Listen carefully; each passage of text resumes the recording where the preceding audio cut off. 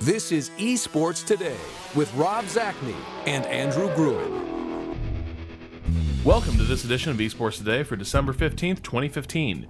I'm your host, Rob Zacny, alongside Andrew Gruen, here to cover the latest news and events in esports. On today's show, we've got Fnatic's Yellowstar retiring from competitive League of Legends to play in the NALCS. We also take a look at a big patch in Counter-Strike Global Offensive, and we're going to see how it affects the pro game. But first up, the ESL ESEA Pro League wrapped up this weekend with a North America versus Europe showdown, and Fnatic faced off against Na'Vi for the season title. We've got freelance writer and CSGO expert Joe Winder Wong with us once again to talk about the ESL ESEA finals. And I have to say, this was a phenomenal tournament, and you know, we'll get to the final in a second, but I have to say, the group stage itself was nowhere near the foregone conclusion that I feared it might be. And while the overall record for like North America versus Europe remains pretty bad, I'm not sure the overall numbers do a great job of showcasing just how close Team Liquid in particular comes to managing these upsets against teams like Envy and Fnatic. Their first map against Envious, Liquid staged a really massive comeback and looked world-class at times against probably the flashiest team we've been looking at all season. Yeah. And this is the thing I struggle with. I'm curious to hear what you both think on this. On the one hand, the outcomes are pretty consistent. You could say, like, who cares how close Liquid gets sometimes? They still lose. They still get 2-0'd. Yeah. On the other hand, like, Liquid was literally one good break away from taking leads on both Fnatic and Envy in their series. And, that's pretty huge. Those little turns of fortune are huge in a best-of-3 format like you have in CSGO. Yeah, and Joe, I'm really interested to hear what you have to say about this, but like my instant reaction to what you just said, Rob, is that I wonder how much that closeness matters in a group stage style format, because I feel like those Euro teams would have had no real incentive to like spend time studying those comparatively weaker North American opponents who they knew they were only going to have to play once and that they're probably just going to beat based on skill alone.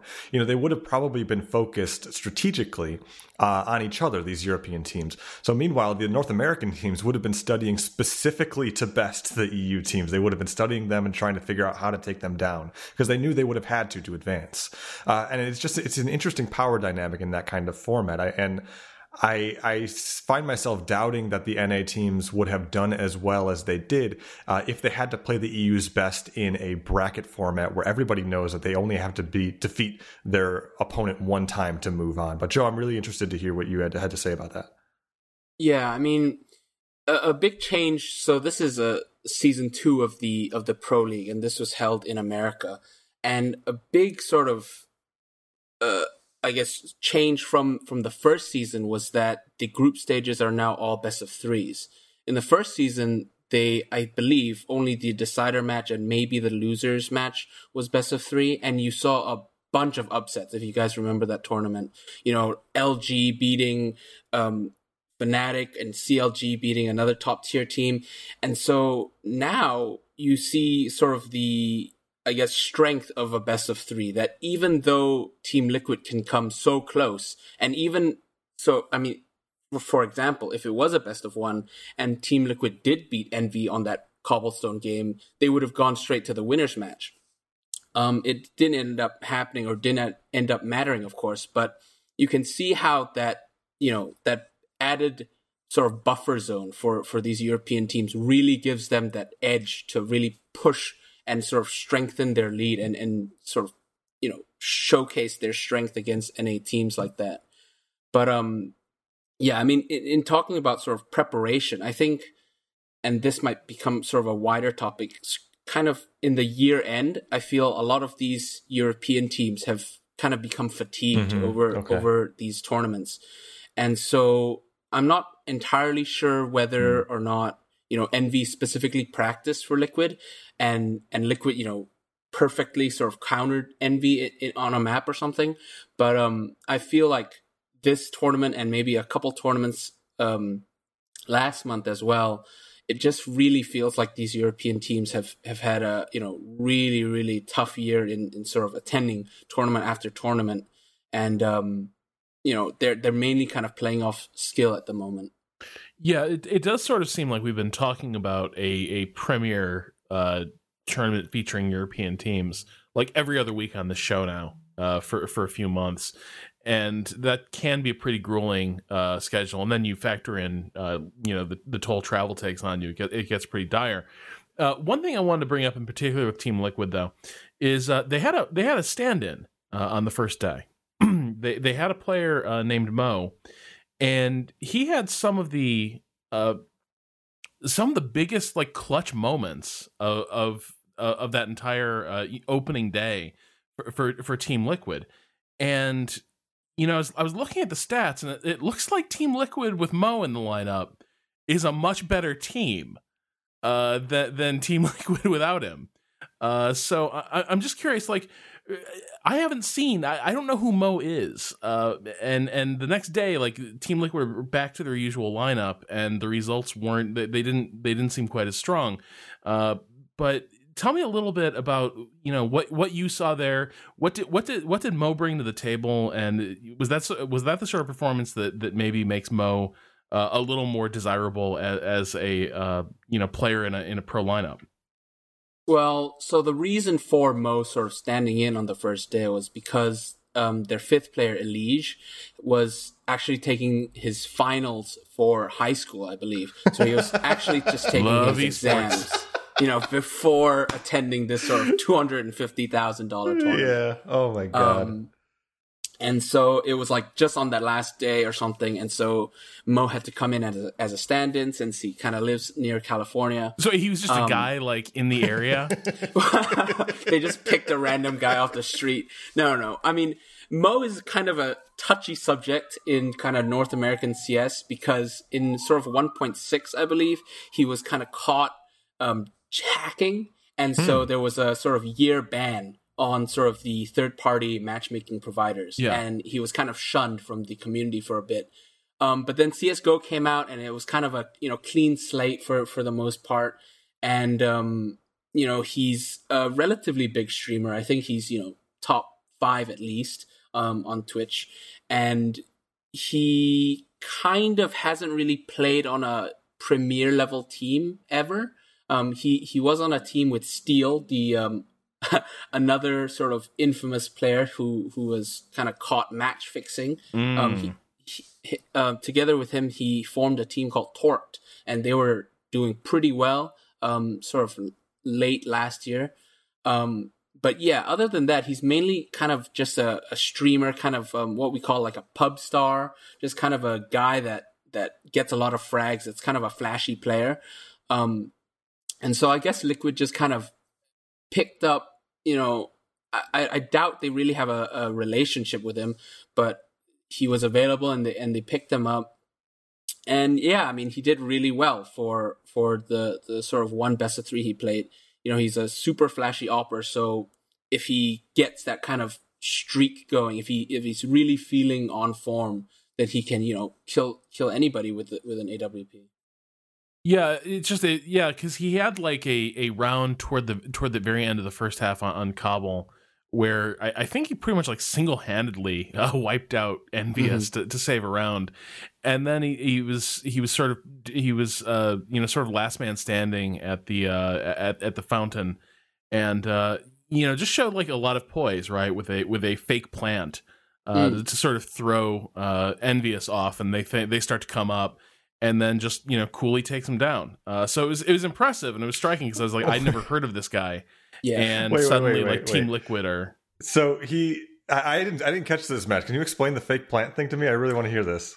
Yeah. So he's in a 2v1, and I don't think he has much health left at this point, and he's already like basically and this I think is round 18. And basically, Team Liquid had a bad round. Things had basically gone really wrong for them. And Mo just kind of ended off by himself. And he was on this flank run while his team gets slaughtered. And I think he picks up at least a kill, maybe 2, on his way to the fountain plant location. And he's in the 2v1, and he knows that he knows the Envious players are coming up. And they've got him bracketed. So it should be a simple matter of just sort of waiting him out and then taking him out. So what he does is he pops a few shots off, and then he gets the bomb out and he starts planting it. And I guess they see the animation, and that lures them out of cover. And Mo immediately brings up his AK, I think, at that point, and takes one of them down, and then goes to work on the other and sort of saves the round. But he totally baited them out of basically a one position. Oh, I love that. I love that kind of old crafty play.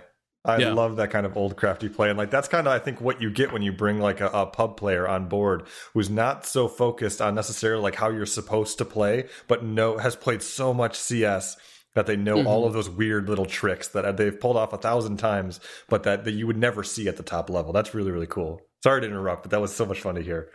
Yeah. So I mean, I don't know. It's just like Team Liquid had a lot of these rounds, a lot of these series where it was like they had a really good chance, and that they almost had what it took. They had a really strong showing against Fnatic on Cash, but in both cases it does seem like there's an element of NA teams finding ways to lose sometimes. And I don't know, maybe it's I don't know what the psychology of that is, whether it's sometimes like underdogs can get rattled when they have the lead, because suddenly the dream is real, and now you become aware of all the ways you could totally blow this, and you never forget you're playing a team like Fnatic. But so it does seem like when it really was their series, when it really was like their map to win, you'd start seeing Liquid just not landing the shots, not being decisive with calls. And I don't know whether that's them choking, or whether there's also an element of teams like Envious and Fnatic having that extra gear and being able to say, all right, this has gone far enough. We need to stop screwing around. Let's give them the champion level performance. Yeah, I mean, it's for a team like Team Liquid, it's hard to sort of exactly dissect what went wrong. In sort of the Fnatic's case, where they had a huge T-side half. They finished 10-5, which is a great half for the terrorist side.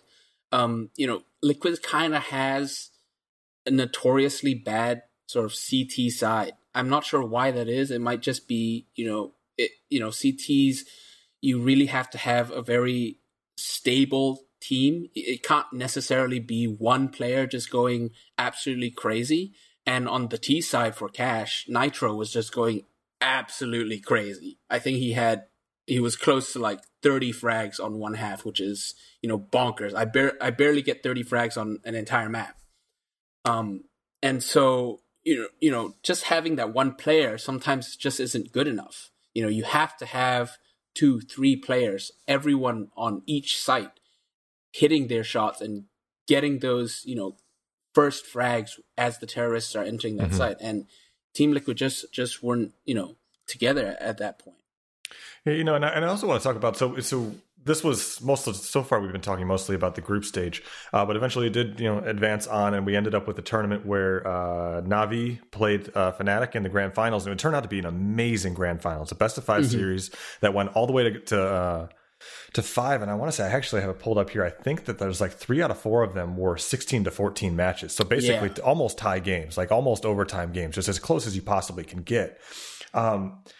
And the one thing that really stuck out to me, so it goes all the way to game 5, and it's been this really close, really intense match between Na'Vi and Fnatic, and everybody's kind of wondering what's going to happen at this point, because Fnatic took the first 2 games, and then Na'Vi stages this incredible comeback and takes the next 2, and so all of the momentum is in Na'Vi's court right now. And to kind of get that back, what we hear from Fnatic in that 5th game is they just start screaming. Like, they actually start shouting after every round they win. You'll just hear them, ah! And I was wondering, like, from your perspective, like, how important is momentum in professional CSGO? And is that what we saw? Is that what we saw was them manipulating the momentum and putting some sort of trying to steal the momentum away from Na'Vi in that game 5? Or was there something else at play that I didn't quite perceive that wasn't quite as obvious as screaming gorillas? Right. I mean, so like in say a MOBA, when you have these kinds of dominating games, you know how when you get a really good early start in League of Legends or Dota 2, and you start to snowball, it becomes hard for the other team to kind of push back, right? Sure. There's not that many avenues to kind of find another edge against a top level team.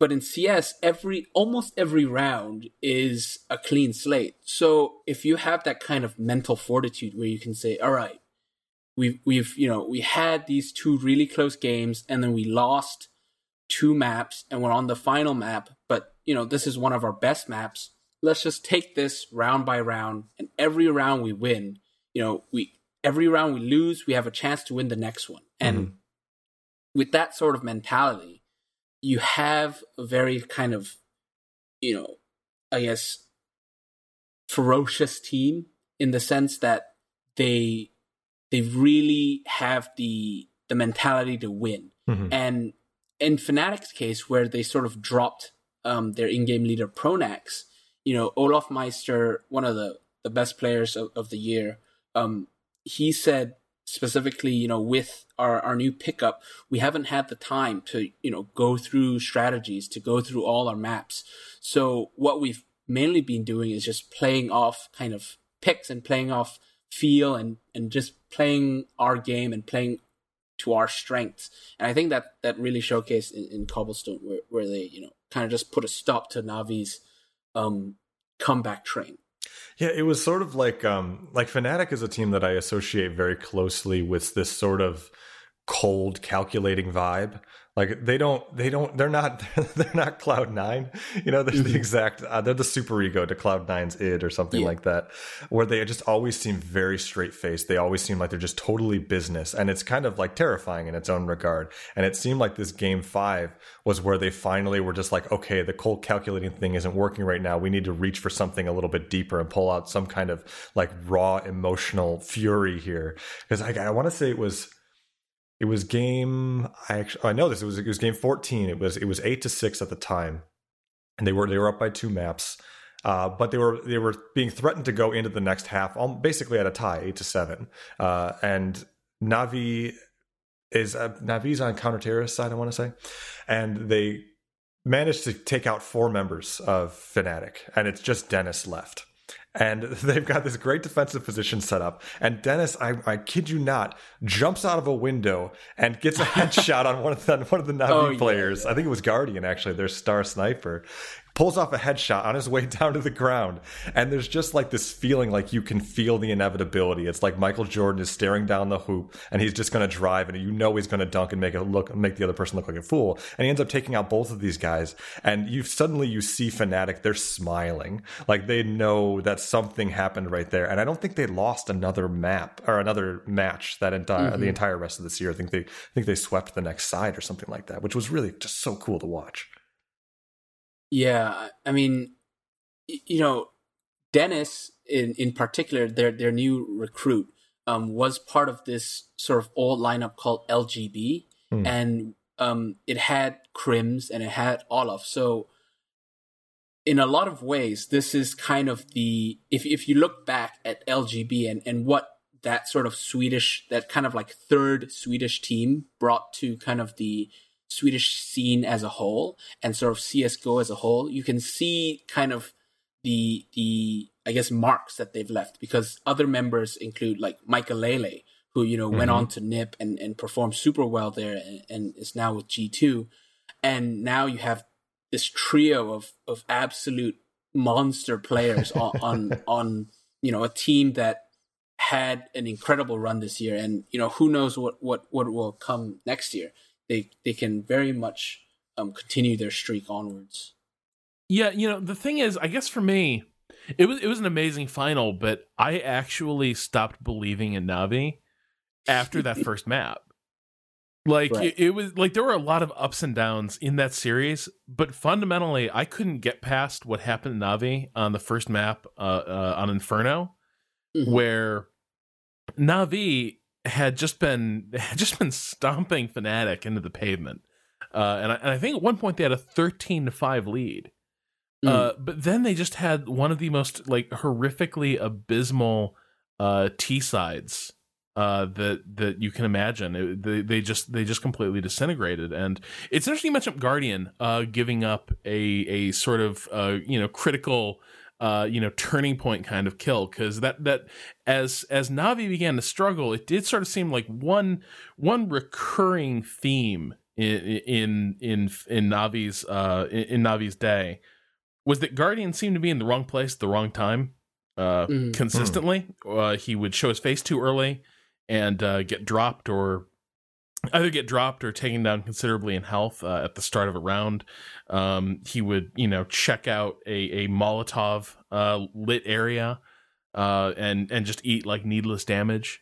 But yeah, just watching Navi kind of completely unable to shut the door on the team they had, by rights that they had beaten them. It should have been over. And Fnatic, credit to them, they had an amazing comeback.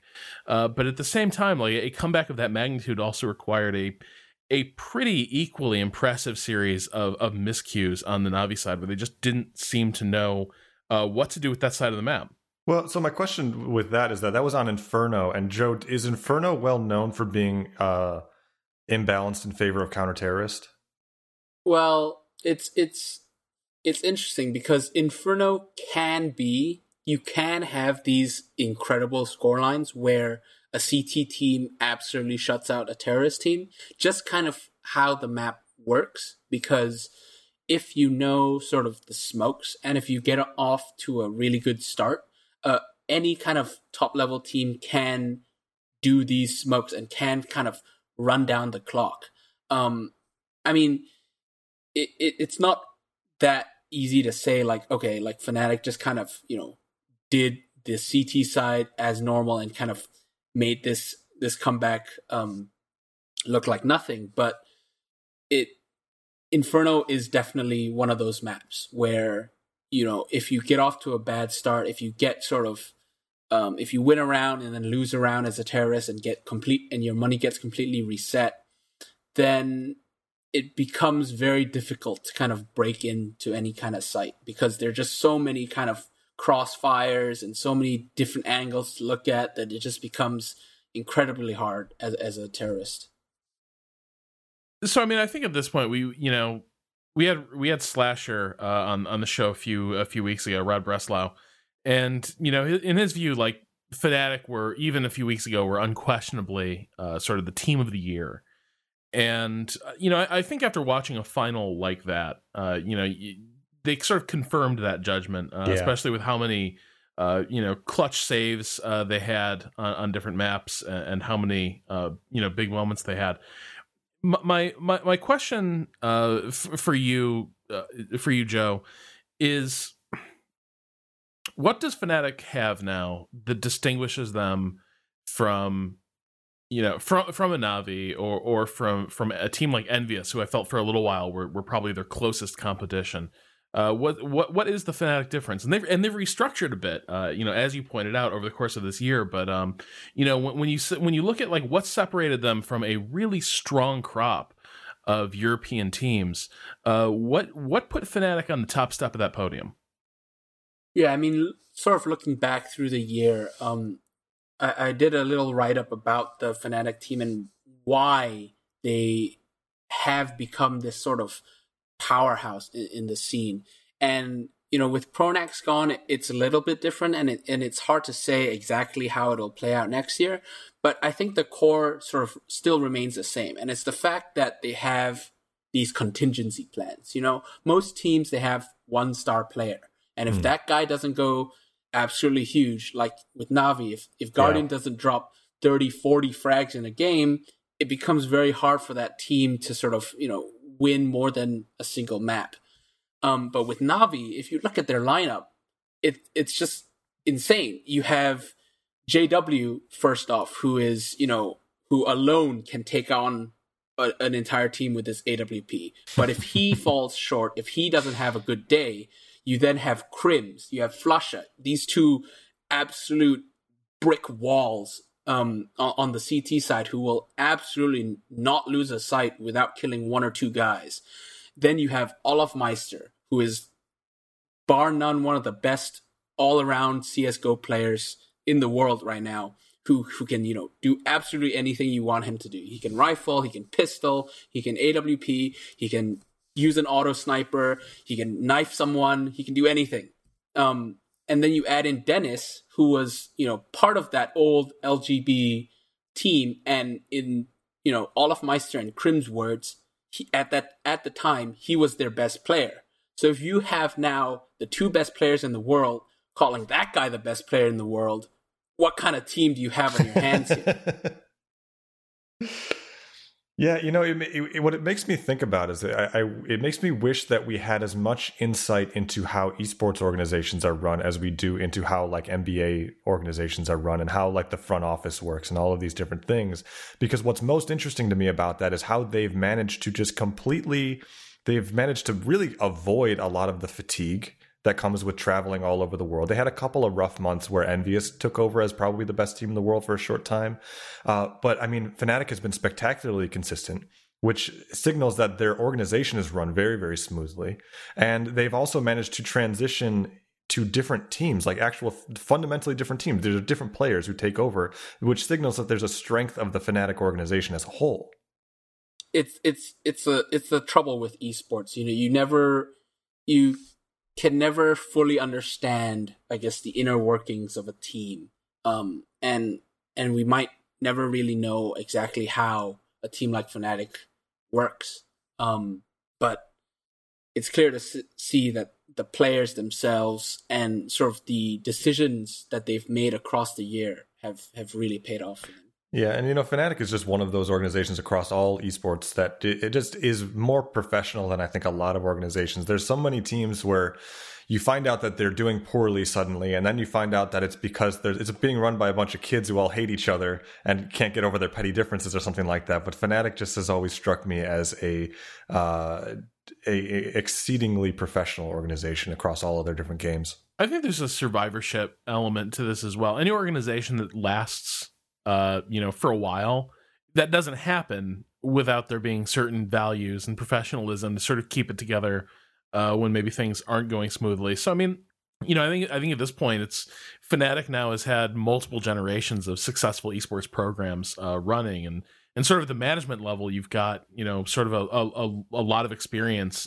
going back to earlier eras of esports, and that can sort of be really ideal for sort of cultivating and keeping younger talent grounded. But it is a frustration, particularly I think for those of us who cover these games, because like a traditional sports reporter, deals have to be publicly announced, right? Like you know who's up for trade, when contracts run out, who is representing given players, like from an agency standpoint, and in esports, really, you'd have to be a fly on the wall of like a Skype conversation or something to really figure out like why what goes down goes down.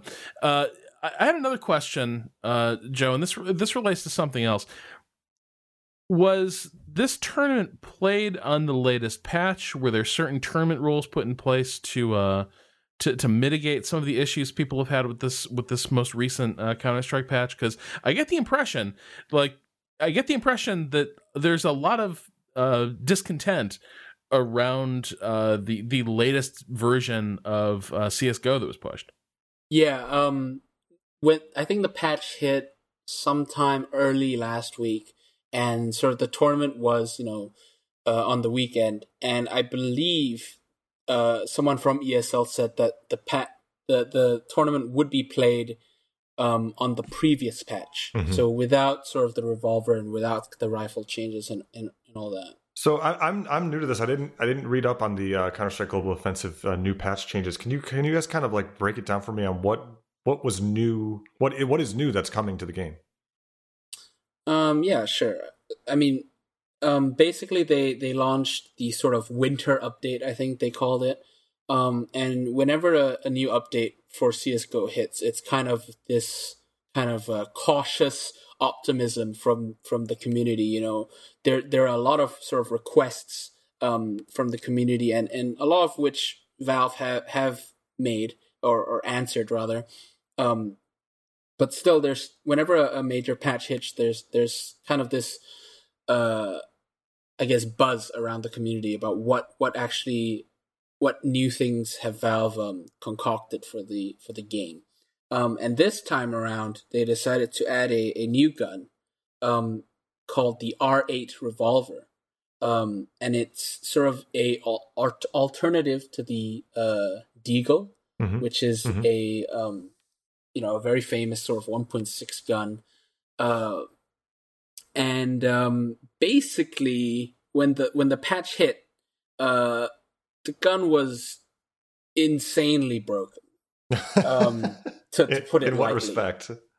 I mean, aside from there's two parts. There's one which is it was really buggy. There were a ton of bugs associated with it. But on the other hand, on purely sort of the stats of the gun itself, it was also super broken because it was one of the only pistols, I believe, to have an alt fire with your right click. So the only other pistol that has that is the Glock, which changes your single shot to a burst fire. So this revolver is a sort of it's really hard to describe, but basically with your left click, you kind of have it clicks and it kind of has a tiny pause, and then you fire off a kind of supercharged shot. And then with your right click, you sort of whip off like a really quick crack shot that has less accuracy, but same damage. So that there's the two sort of modes of fire there. But the actual damage output from this gun was absolutely insane, because what people found out was, as people got into servers and stuff and started testing this new gun out, it was basically a mini op for $850. So the Deagle, the Desert Eagle, the good thing about that was you could headshot someone from long range and get a kill. And so in that sense, it was kind of like a mini scout without the scope, I guess. Sure. And it was seen as incredibly skillful because you didn't have the scope. It was almost just like a one shot, one chance thing to get the kill. It has to be very fast reactions.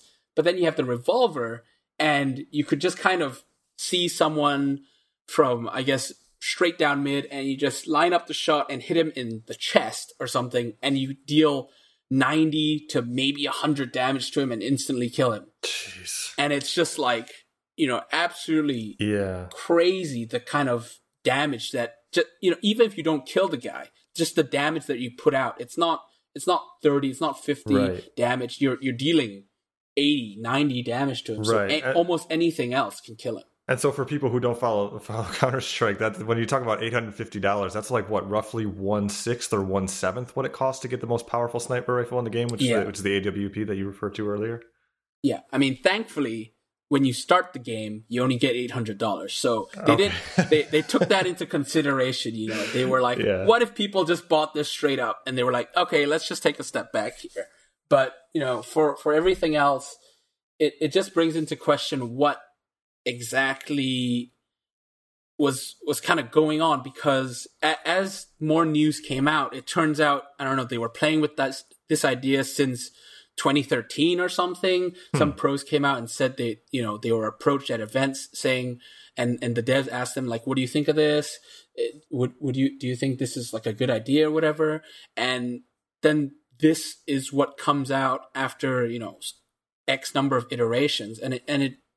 And the community right now is just kind of just confused and kind of angry at Valve's, I guess, response to what they've asked for. And have Valve explained their reasoning behind this weapon anywhere? Aside from the revolver, there were two other changes. Okay. So they changed three rather. One of which is kind of minor. They changed the inaccuracy to rifles to make it so that spraying, when you're sort of holding down your mouse and kind of controlling the spray pattern of a gun, at sort of mid to long ranges is more random. And that's sort of to discourage, I guess, people from spraying all the time. Because when you have a rifle, you have kind of 3 modes of fire. You have just a normal tapping with your mouse, you have a quick burst fire, and then you have the full-on spray down. And so the community right now is pretty split about this rifle change. Some kind of like it because it promotes a sort of different play style at different ranges. Most other communities, like on Reddit, really, really hate it. They've created numerous petitions to, well, that'll clear that right up. Yeah, for sure. To sort of petition Valve to Change.org is going to straighten this right the fuck out. Yeah. And so that right now the sort of it's split right now. So we don't really know how it'll play out. But you also have. Sorry, go on. So is the reasoning behind that sort of to change behind both of these together, like kind of to change Counter-Strike towards a game that's a little bit more precise and a little bit more about these like big, like really big play shots, like headshots with the new rifle, or big well thought out shots, I guess is what I'm getting at. I mean, it's hard because it feels like the community. The sort of mindset between the developers and the community is very much split between what the community wants out of the game and what Valve wants out of the game.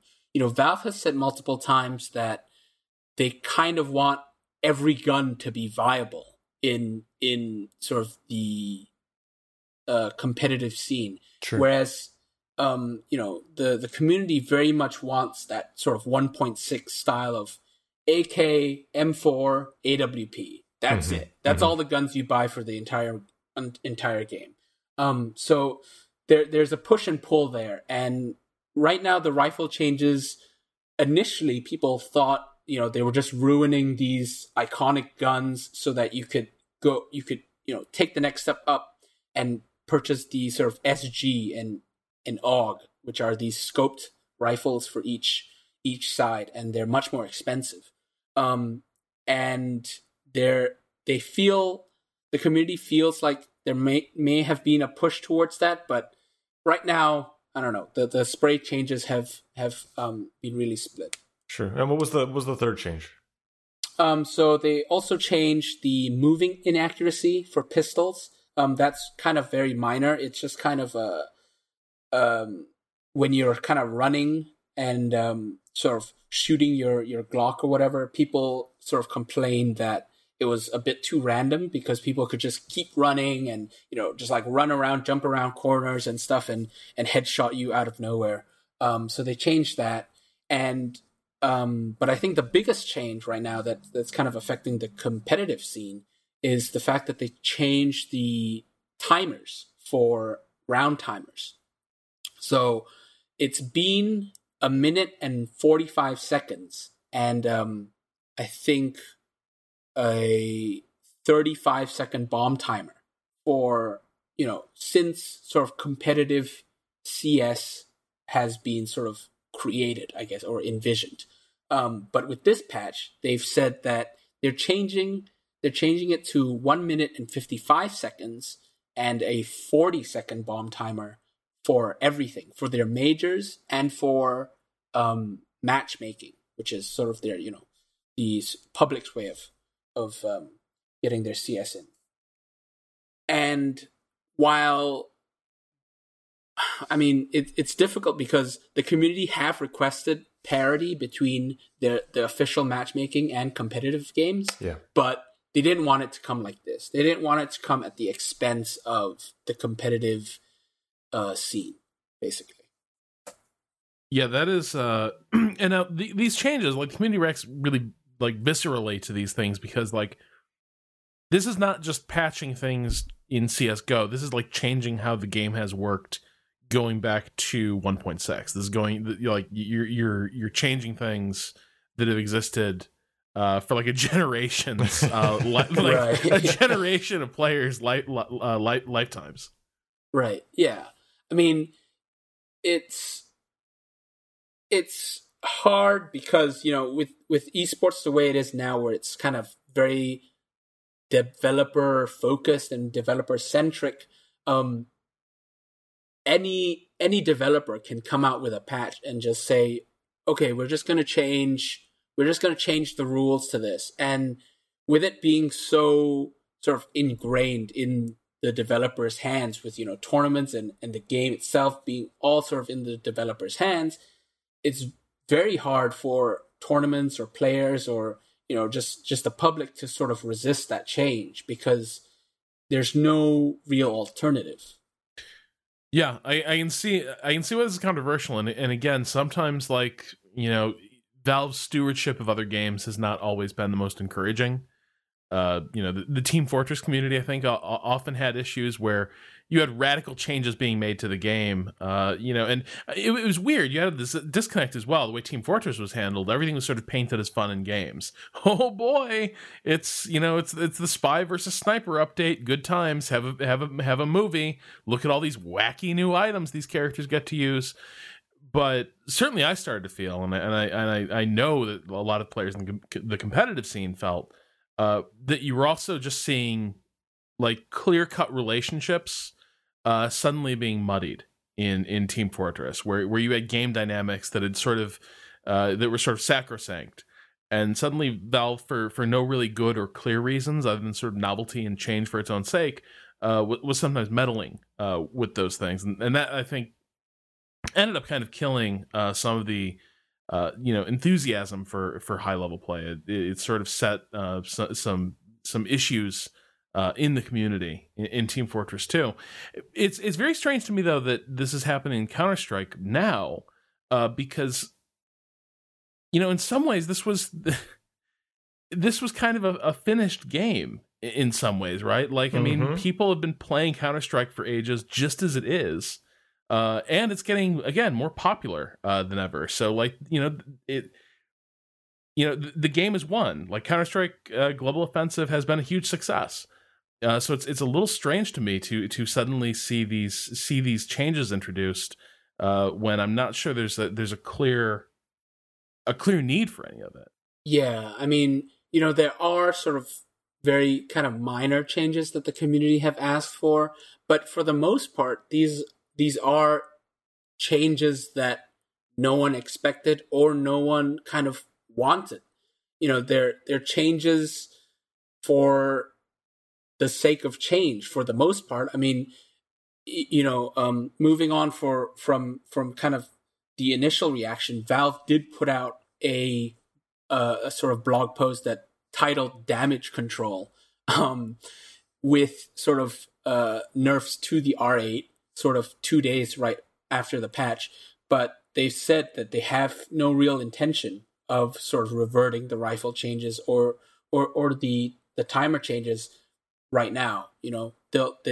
And that's as much communication as we're ever going to get, and it's just kind of mind-boggling at this point, because you never really know what's coming up next. It becomes very difficult for a competitive player to kind of, I guess, plan for the future of their game if, the next day a patch like this can just drop.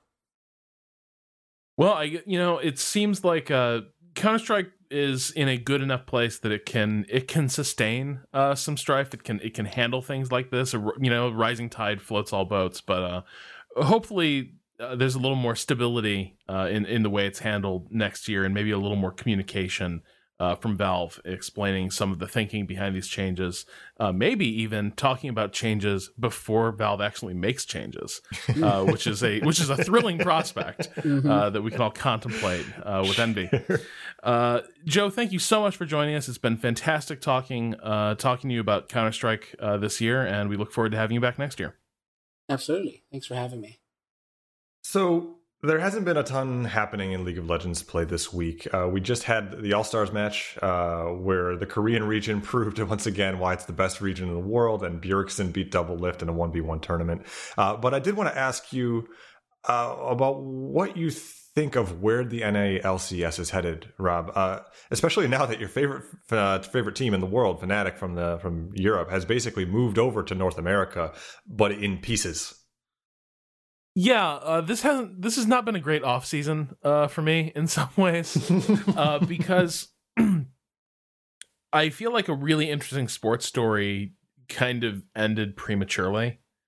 Which is that Fnatic had this, maybe it did reach its natural terminus, who knows, but Fnatic had this amazing resurgence, rebuilt, scouted great new talent, brought in world-class players at every position they had to replace last year.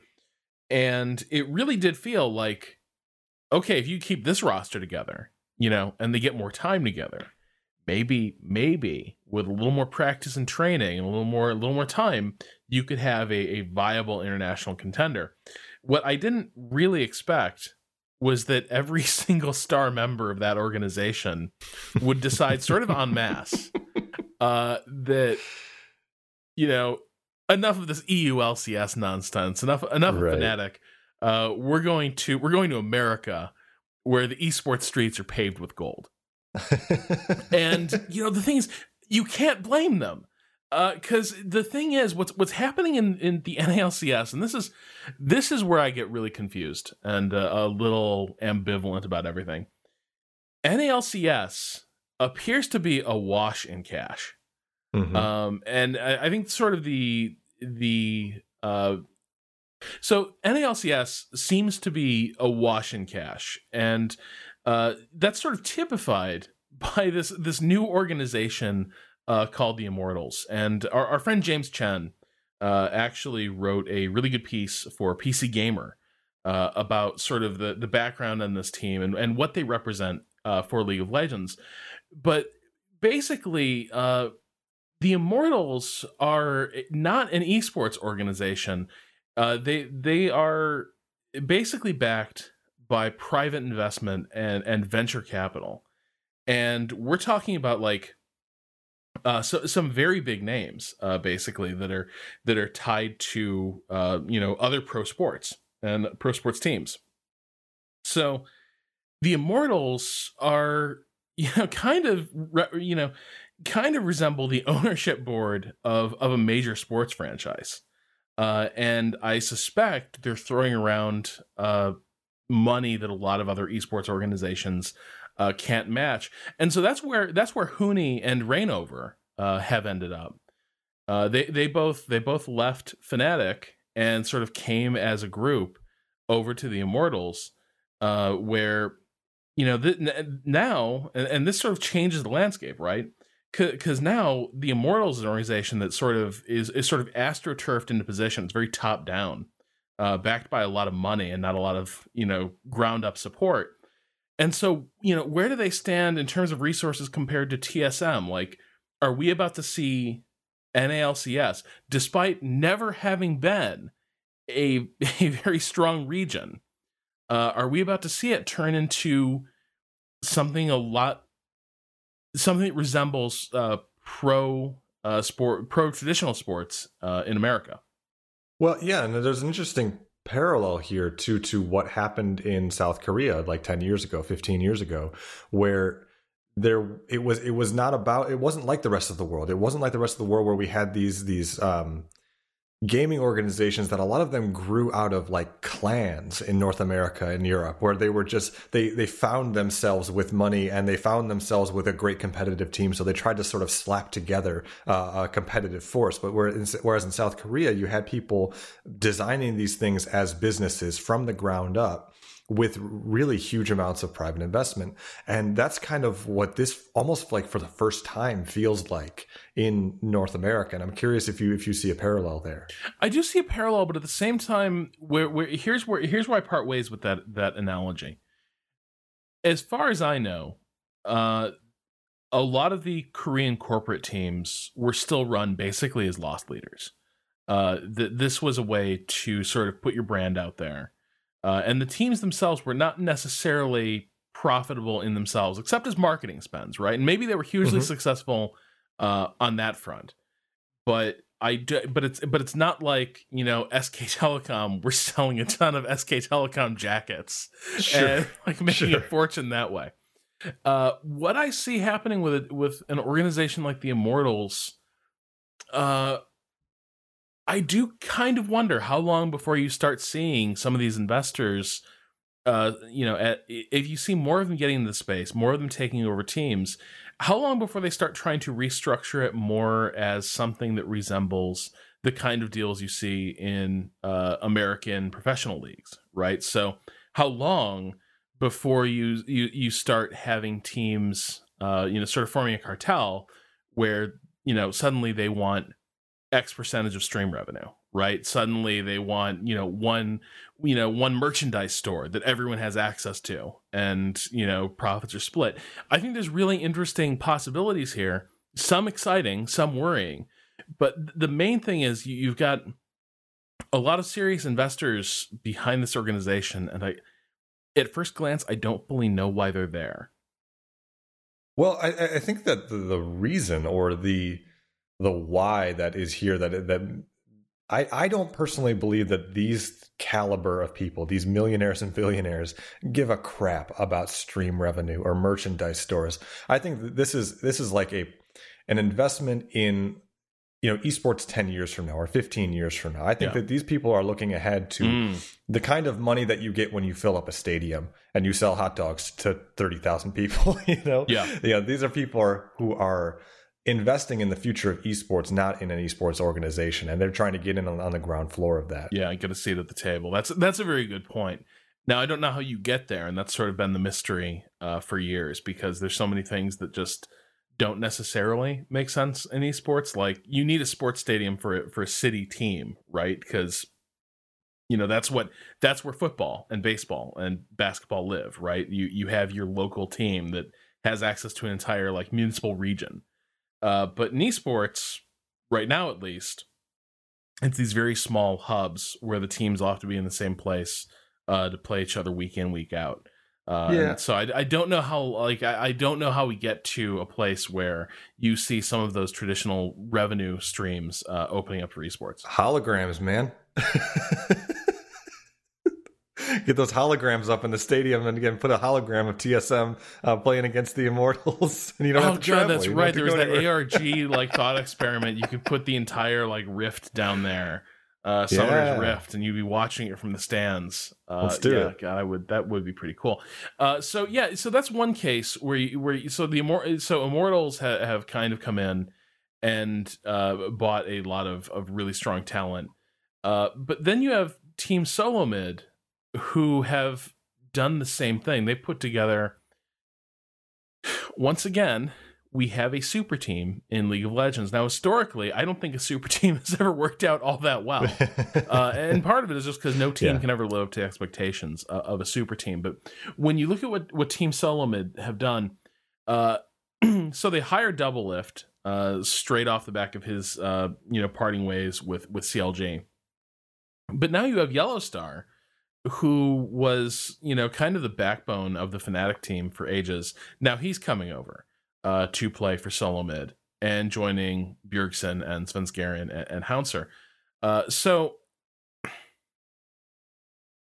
I don't know, because on the one hand, I think I justifiably have a low opinion of NALCS.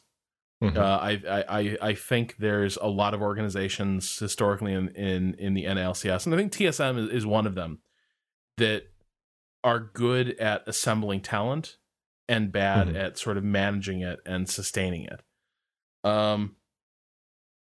It's the classic super team problem of ego, right? Like, how do you convince these four incredible players that they are not the number one player on the team? And how do you get a number one player who knows both how to succeed in the game itself, but also knows how to manage expectations and knows how to manage the egos of the players around him? Right, and I really wonder how that's going to play out with Yellowstar and Doublelift. This is if this is the thing that does have me sort of reaching for the popcorn bowl for 2016, because the rap on Yellowstar is that he's an amazing shot caller and he has one of the finest tactical minds in League of Legends.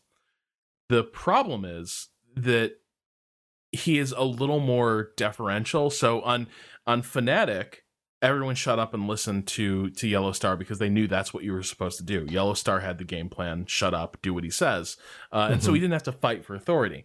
But then you throw Doublelift into that mix, whose reputation is 180 degrees from Yellow Star. Doublelift is always the best player on the team, whether or not he actually is. And there has been, like, I love League of Legends. I just do. I love it. And a couple of years ago, CLG had another really strong, another really strong lineup, and they started to fade down the stretch. And I think one reason for that is Doublelift's management style, his approach to being a teammate that year was very Kobe-esque, right? Where it's like, I need to pick these guys back up. How about I treat them like crap, relentlessly in team meetings, week in, week out. And the other thing is that, Doublelift likes to have team strategies sort of crafted around him. And so I am very curious to see what's going to happen when you have Yellow Star, who's probably the guy who should sort of be your quarterback. He should be the guy running the game in game. But then you have Doublelift, who, he is very talented. He is a legitimately great player. But I'm not sure it's not his individual mechanics that have been the issue, right? It's been those other elements he brings to the team. It kind of becomes a question of whether or not Yellow Star is wise enough and keen enough strategist to understand that that's what he's working with and to build that into the game plan, that he has to deal with Doublelift's emotions. Yeah. So I am, I am super curious to see how it works out. The other thing I just wonder is whether or not this is how we end up. Is this how we get to a good North American region? My feeling is still not quite. The number of good organizations is increasing in NA, but the problem is when you still have the issue of there being a lot of weaker teams, in the division. There's not a lot. If you're not struggling to make the playoffs, how much are you really improving? Right? Like if it's not a fight. And I think this has been the problem that a lot of top teams in NA have faced, is that it's always, 2-3 teams fighting for the top spot, but at no point do they ever really have to worry about making it to the postseason. Well, it becomes a preseason and a postseason. Yeah. Yeah. So I am super curious how it's all going to work out. I am also, what happens to Fnatic at this point? How do they bounce back from this? Because you've got they still have, at least for now, a couple really great players, but that team has just been gutted. And can they pull another miracle? Can they pull another rabbit out of the hat and find another lineup of great players that nobody'd ever heard of before? I suspect not. I'm sure they're scanning the benches of Korean superstar organizations looking for that Huni and that Reignover again that they can poach and bring over to Europe. We'll have to wait and see if they are able to pull that off. So that is actually it for Esports Today, not just this week, but for 2015 as a whole. We're going to have one more episode next week to try to take in the entire year in retrospect and discuss some of our favorite moments of the past year. We'd love to hear from you and about your favorite esports moments of the last year. So if anything stuck out to you over the past 12 months, shoot us an email, preferably with like a YouTube link attached so we can actually watch this and see what you're talking about. And we'll see if we can highlight it in a couple listener selections in the next episode.